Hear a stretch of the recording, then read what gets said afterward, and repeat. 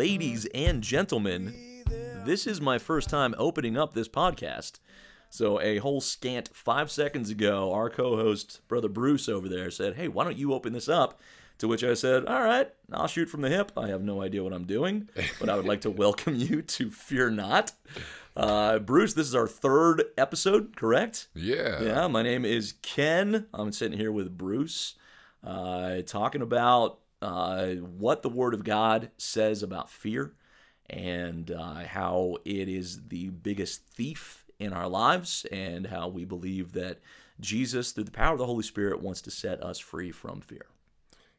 That's so Did I good. do good? Was that all right? Yeah, I think you did all right. Sweet, yeah, bud. you opened things up great, man. Okay. One of the reasons why I wanted you to open this one up is this one's gonna come from a different angle. Instead of more of conversation based, I'm coming to you with you're the pastor. I'm the guy who's trying to learn, still new in my faith. Okay. But also for our listeners that are kind of either in the same boat or before, we've used this word discernment Yes. a lot in this church, through Yes. you, through churches across the nation. People hear this word discernment. Mm-hmm. And with our listeners being from like that young age, 16 to 30, those people that really need Christ, even the age that I am now, I was kind of thinking how much of them are familiar with this word discernment, Yeah. what it means, and what it means from a Christian standpoint. Yeah. So today we're going to talk about discernment, and I'm just going to kind of pick your brain about it a little bit. All right. So starting with that, do me a favor, define discernment for me. Oh, man, we're hitting the ground running. I completely agree with your assessment of the word. It is and it's an English word. It's not necessarily set aside for religious applications, but you hear it a lot in religious circles. So without, pulling out Live Phone and going to Webster.com and seeing exactly what they say discernment means, I'll tell you what I mean when I say it from the pulpits, okay, or talking about discernment with my Christian buddies or myself, right? I think the biggest context I would want the listener to understand is I feel like discernment is the realm of the Holy Spirit, right? I mean, there's your opinion and there's conventional wisdom. There might be societal common sense, and then there's discernment. And what I mean by discernment is what does God say about the topic you're discerning? Okay. Like, is it, I guess it's just as simple as that. When I say discernment, I'm like, we're going beyond my opinion. We're going beyond what I think. We're going to what God says. So when I pray for discernment or say you have to exercise discernment, all I'm saying is simply we have to know what God is saying about what we're talking about. Okay. Well, let's plug that into what we were saying last time. How some Christians are like, God's speaking with me directly. And or like, well, is this discernment thing something that's definitive? Like, can you definitely tell that this is coming from the Holy Spirit versus this is just you knowing good from evil? This is the dance. Not sincerely. It is. The word is clear that the Holy Spirit promises us wisdom and promises us involvement in our lives. And I'll be honest with you, man, I've been very uncomfortable with the level of certain people's blame when it comes to God told me, right? It's like they're operating in their own opinion, and it's always, well, God says this, and God does this, and the Lord this, and this, because I've been on the receiving end of, well, God told me something that you're disagreeing with, so you're against God. I can't tell you how many times I've been on the receiving end of that battering ram, and it's a tricky thing. I think the biggest thing that we have to implement when practicing discernment is humility, and maybe secondly, teachability. Because there's been a lot of times that I've really believed God's saying something about something, and then I learn more, I hear more, I mature a little bit. I'm like, okay, maybe that was a little bit too much Ken. So it's a sticky thing, man. Okay.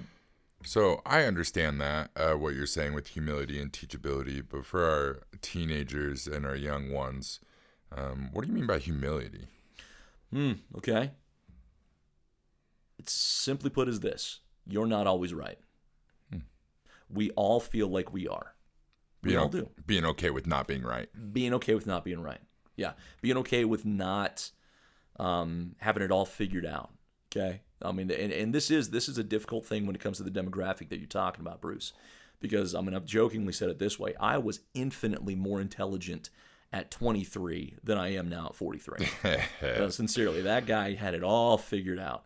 Now, through the lens of maturity and time, I look back and I'm like, oh, Ken, little 23-year-old Ken. I pat myself on the head and move on, right? The older I get, the more willing I am to say, I don't have all of this figured out. And that's what humility is being willing to hear. I think about the polarizing conversations in society today. I mean, if we just had the grace to lower our defenses and drop our fists and say, tell me why you feel this way, man, we'd get so much further in relationship and in society. So that's what I mean by humility, is just being willing to say, I'm not always right.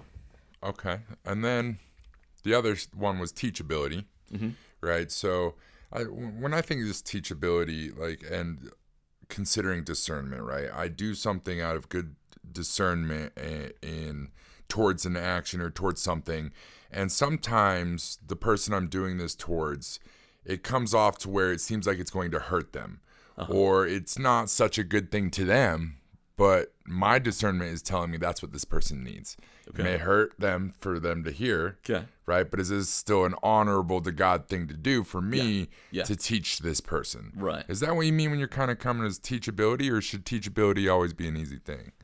You're talking about delivering, being a teacher to somebody that needs to hear something that they don't want to hear? Yeah, what if your discernment is hurtful? Okay, that becomes a topic of method, right? When the message is something that somebody needs to hear that they disagree with, it's very important that we understand what method is going to make you the most listenable, right? Okay. If we come in swinging, oh, hey, let me tell you why you're stupid, all right? I mean, how many people would be like, oh, yeah, please tell me. How am I an idiot? Nobody's going to be. But if you come at them with love and saying, I think of a meeting I had this week where I had to tell somebody something that they were very, very in disagreement about. And what you do is you couch it in a way that isn't panzifying the message, right? Truth needed to be spoken, but you say it in a way that's edifying and that's loving. And for instance, I'm clearly not going to give any details about it, but I was saying to this brother, hey, listen, this is why I feel like God would have you, consider this aspect of the argument of the topic, because it's going to bring you joy in the long run. So many times we misinterpret, wisdom and truth and as a killjoy, like God's this, great school marm in the sky, demanding you have no fun. The opposite is true. God says, I know how to, have you live your life in a way that's going to bring you lasting joy and peace. So I think that the method has to be, man, I want to bring you joy, not prove you wrong. I don't want to win an argument right now. I want to say, listen, I believe that you're seeing this incorrectly, and here's what's going to lead you to real enjoyment in life. Okay, so I've got I had a line of questions that I kind of lined up, and some things that some food for thought that I had for myself when it comes to discernment. And one of the things I was wondering was when you're helping someone, what if your help isn't doing good for them, right? It's kind of like enabling them to do negative things. But from what you just said, it seems like good discernment enables them towards God. Yes. And godly things instead of enabling them in the other direction. Yes. Towards things that kind of steer them away for God or the evil one, per se. Yeah. Absolutely. I think it's also important to keep in mind that we're all, we're all in progress.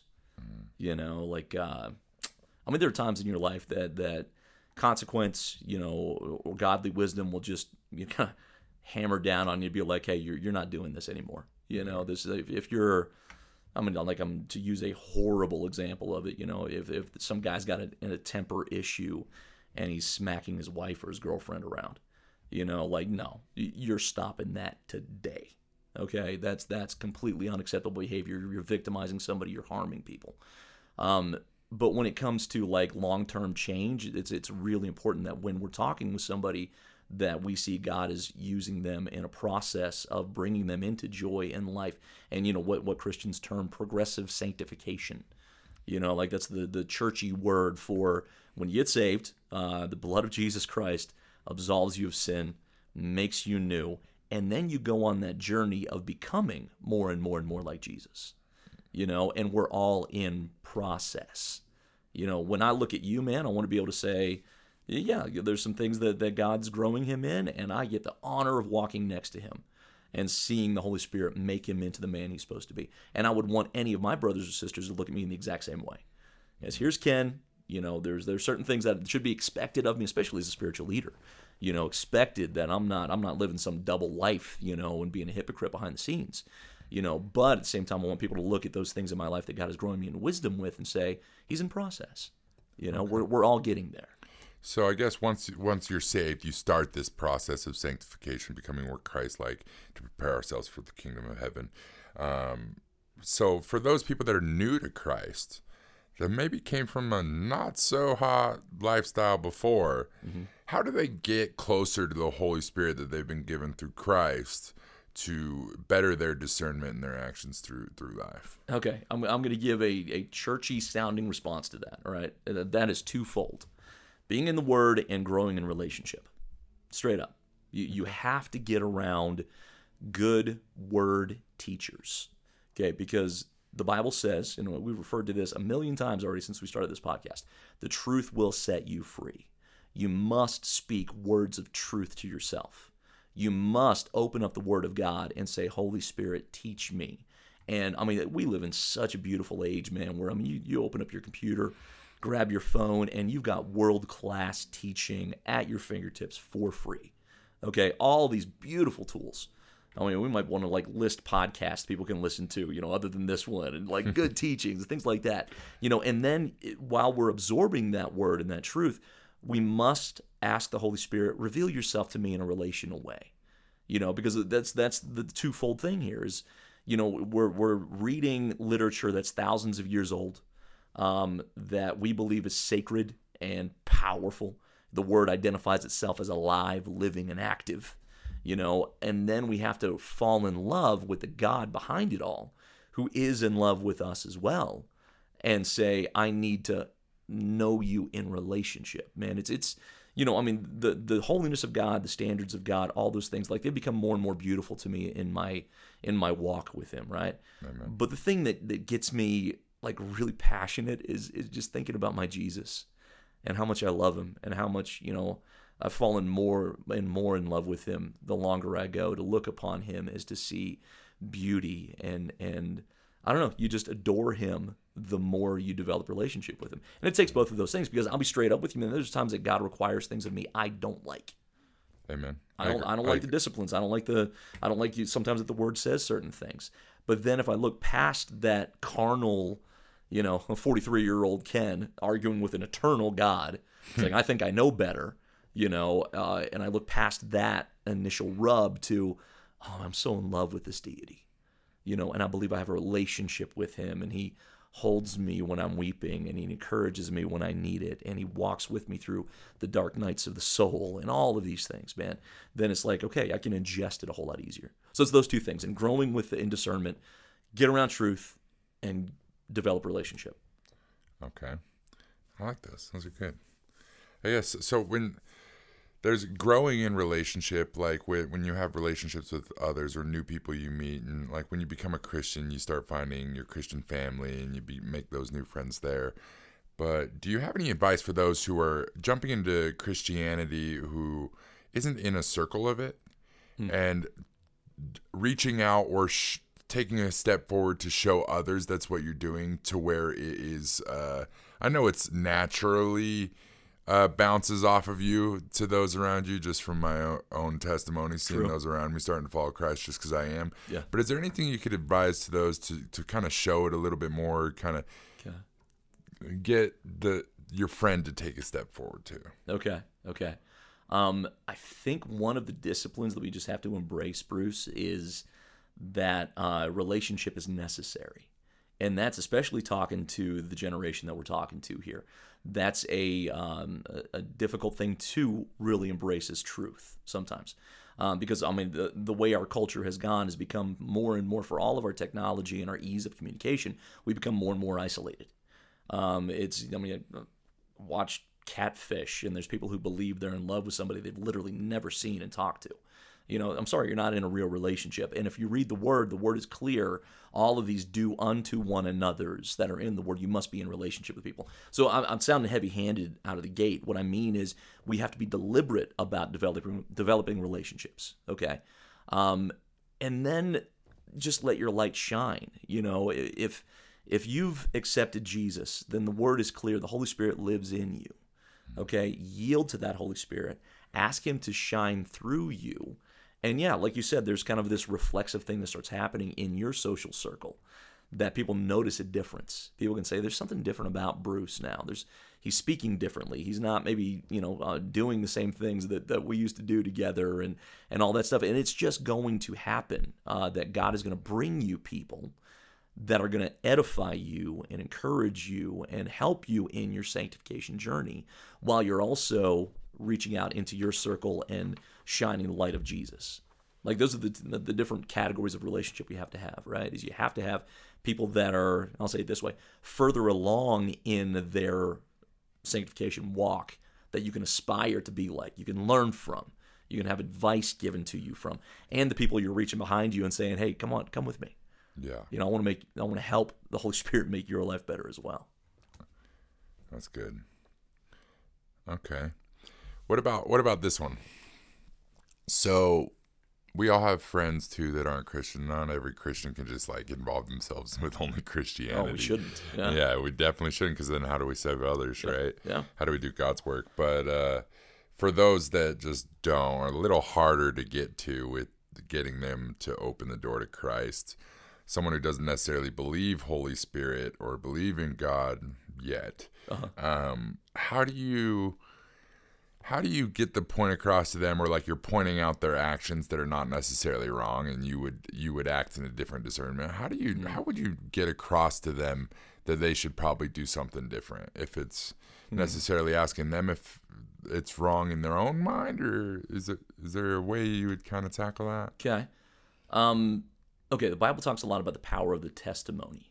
The testimony, I actually heard a preacher describe it this way once, that when you're living a testimony out loud, even when you enunciate it, to people that are listening, he said it this way. He said, it's almost as if the Holy Spirit recharges the atmosphere with the original power that did the original work being testified about. Okay? So if you're living a testimony, there will in time become something that's attractive about you that's going to open up those conversations to the people you're trying to influence. And I think it's really clear. Now, there's going to be times that the Holy Spirit is going to direct you to just drop a bomb of truth on somebody, right? But the vast majority of times, we need to lean into God's wisdom for where that person is at, because what you're asking is, how do you say this to somebody that needs to hear the truth? Cautiously. And I'm not talking about not being bold, man. That's one of the things I love about you, Bruce, is you are a bold cat. You're just like, hey, man, and you're uniquely anointed for that. Like, I think that there's this evangelist anointing in you that you're just like, man, you live out loud, brother, and people are like, wow, there's something different about him, and ideally we all need to at least have certain parts of our testimonial lives that are functioning in that capacity. But when it comes to like long-term relationships, I can't tell you how many people I know of that, get radically saved for Jesus, and man, they just ostracize everybody in their lives because nobody wants to be around somebody that's just telling them all the time, hey, you're wrong, you're wrong, you're wrong. Be around them, let your testimony shine through your freedom, right? And then when the Holy Spirit says, now, then you drop truth on them, and you say, here's what's going to bring you freedom. I act that like what you just said, like the Holy Spirit tells you when to say certain things. Like there's a lot of people who like I try to bring to church, right? But not every time I'm like, oh, you should come to church with me Sunday. They'll probably hear it out of the first times I'm bringing it. The first time I meet them, then I'll bring it up and I'll invite them. But I'm not going to invite them every Sunday. Yeah. But then they have. I've known them for like a couple months, and they're going through a really rough week. I'm just being a friend. I'm listening to them. They're telling me all these things that are going wrong, and then I drop it again. Hey, this might be a good time to go to church this week. In my faith, this week's for you. All right. Whenever those weeks kind of pile up on someone, and then they end up showing up, and I know that it's their first time, and then you're dropping a sermon, just the whole time I'm like looking over. I'm like, we were talking about it. Well, was this not just happening? Yeah. And I feel like the Holy Spirit does that in church so well. And that's why I don't push people to come to church. I invite them to come to church when they're struggling the most, because that's when God's going to make the most moves, and the Holy Spirit are going to just move within them, because it's just like one big, Christianity doesn't matter how long you're around. It seems like you go to a sermon, you're talking to me, everything's relatable. Yeah. But I really feel like sometimes when people have those really rough weeks and they go for the first time, then it's just like, yeah. Dude, I'm telling you, okay, you've heard me say this before. C.S. Lewis is my big boy crush. All right, I love this guy. He says that pain is God's megaphone, okay?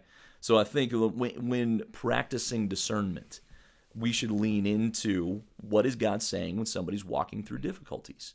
And it's not some, opportunistic pouncing on somebody's tragedy to get a quote-unquote notch in your spiritual belt, right? But just recognizing that God, there's the whole Puritan writer, I forget who wrote it, he said it this way, and still God calls to them through joys and sorrows alike, he reveals himself. And that's so true. Like, the older I'm getting in him, the more I'm being progressively sanctified, the more I'm seeing him in the beautiful joys of my life. Mm-hmm. When I look at the miracle he did with my children, and I hear their laughs, man, I'm telling you, when my kids laugh, I hear the voice of God. Okay? And then also there have been tragedies in my life that I see God behind, orchestrating and using and saying, son, I'm here, and I'm more prone to listen. So what you're talking about is implementing discernment and when to reach out to people. I think that's just the discernment of recognizing the Holy Spirit is going to till the soil of the human heart through difficulties. And that's when you're talking about bringing people to church, and then all of a sudden it's the right Sunday, it's the right talk, it's the right time for the Holy Spirit to say something that they need that moment. Yeah. That is the discernment of the Holy Spirit. That's so good. And only God is that good. So true. Where he just drops it perfect for that specific person. Or I like every once in a while, I'll just open the Bible, just randomly open it and see, look at the first verse I see, and it's Bible roulette is what you're describing. Yeah, it's so weird how accurate that can be. Very often, especially when you're not just I do this every day, and then God's just 100%. No, it's like the difficulties. Oh man, this day's been rough. What is God trying to tell me? Yeah. And I open it up, and that somewhere on that page has got something to do with what I'm going through. Wow, only that's God it, can dude. do that. And that's also, not to push back against that, but it's also not an exact science. Yeah. I think one of the old time preachers used this as a sermon illustration, and he called it Bible roulette. Don't play Bible roulette if let's say you're struggling with suicidal thoughts, and you're going to fly open your word, and it talks about Judas going and hanging himself. Oh no, okay, close again, then open it up, and it would come to a verse that says, "Go and do likewise." Yeah. It's whoa. But I'm telling you, that's what he's describing there is non-spirit led. Hail Mary shot in this, right? But if you're asking the Holy Spirit, God, I need your voice. The primary way the Lord is going to speak to you is through His Word. Okay, and then you pause, you give it that quick breath prayer, and open it up. Yeah, I think 99 times out of 100, God's going to speak to you in that fashion. So good. Well, hopefully this has been some good questions on defining discernment for those who hear it in church all the time, but not necessarily know exactly what we're talking about, because it seems like it's dropped here and there. So with this conversation, I want to leave, again, our listeners with some kind of challenge or something to get them better in their sanctification process and bettering their discernment in their life. Yeah. Do you have any tips, or can you give us a challenge or something to try to do this week to help us with that? Okay, this is going to sound a little bit ethereal, maybe too nebulous, but there is something for everybody listening to this right now. There is some question you're asking God, some situation you need wisdom in and guidance in, discernment in, to use our topic word, right? Think about that right now. Think about maybe you're asking God about a relationship or a job move. Maybe there's a health concern in your body. Maybe there's tragedy in your family, something like that. Be specific and ask Him, what are you saying about this? And then slow down long enough to listen. And that's something that's very difficult in today's day and age, especially in this demographic. Listen to me. I'm telling you, put your phone down. Go outside. It's June right now. You got some awesome weather. Sit in nature and listen for God. And I would pretty much stake my life on it. He's going to speak to you. He wants to give you discernment. He wants to give you wisdom. Jesus says, or the Bible says about Jesus looking at Jerusalem, that he wept over them because they're like sheep without a shepherd. He looks at those without discernment and wisdom right now, feels the exact same way. He weeps for you if you're stumbling through life in the dark. Ask him, expect him to answer, stir your faith, and then listen. It's a little bit nebulous, like I said, but give it a shot. Run the experiment. Hey, I think that's good. Right Okay. on. I'm going to try that myself. All right, me too. Well, thanks again for tuning in, guys. I hope you enjoyed this one. God bless y'all. Have a good week. Way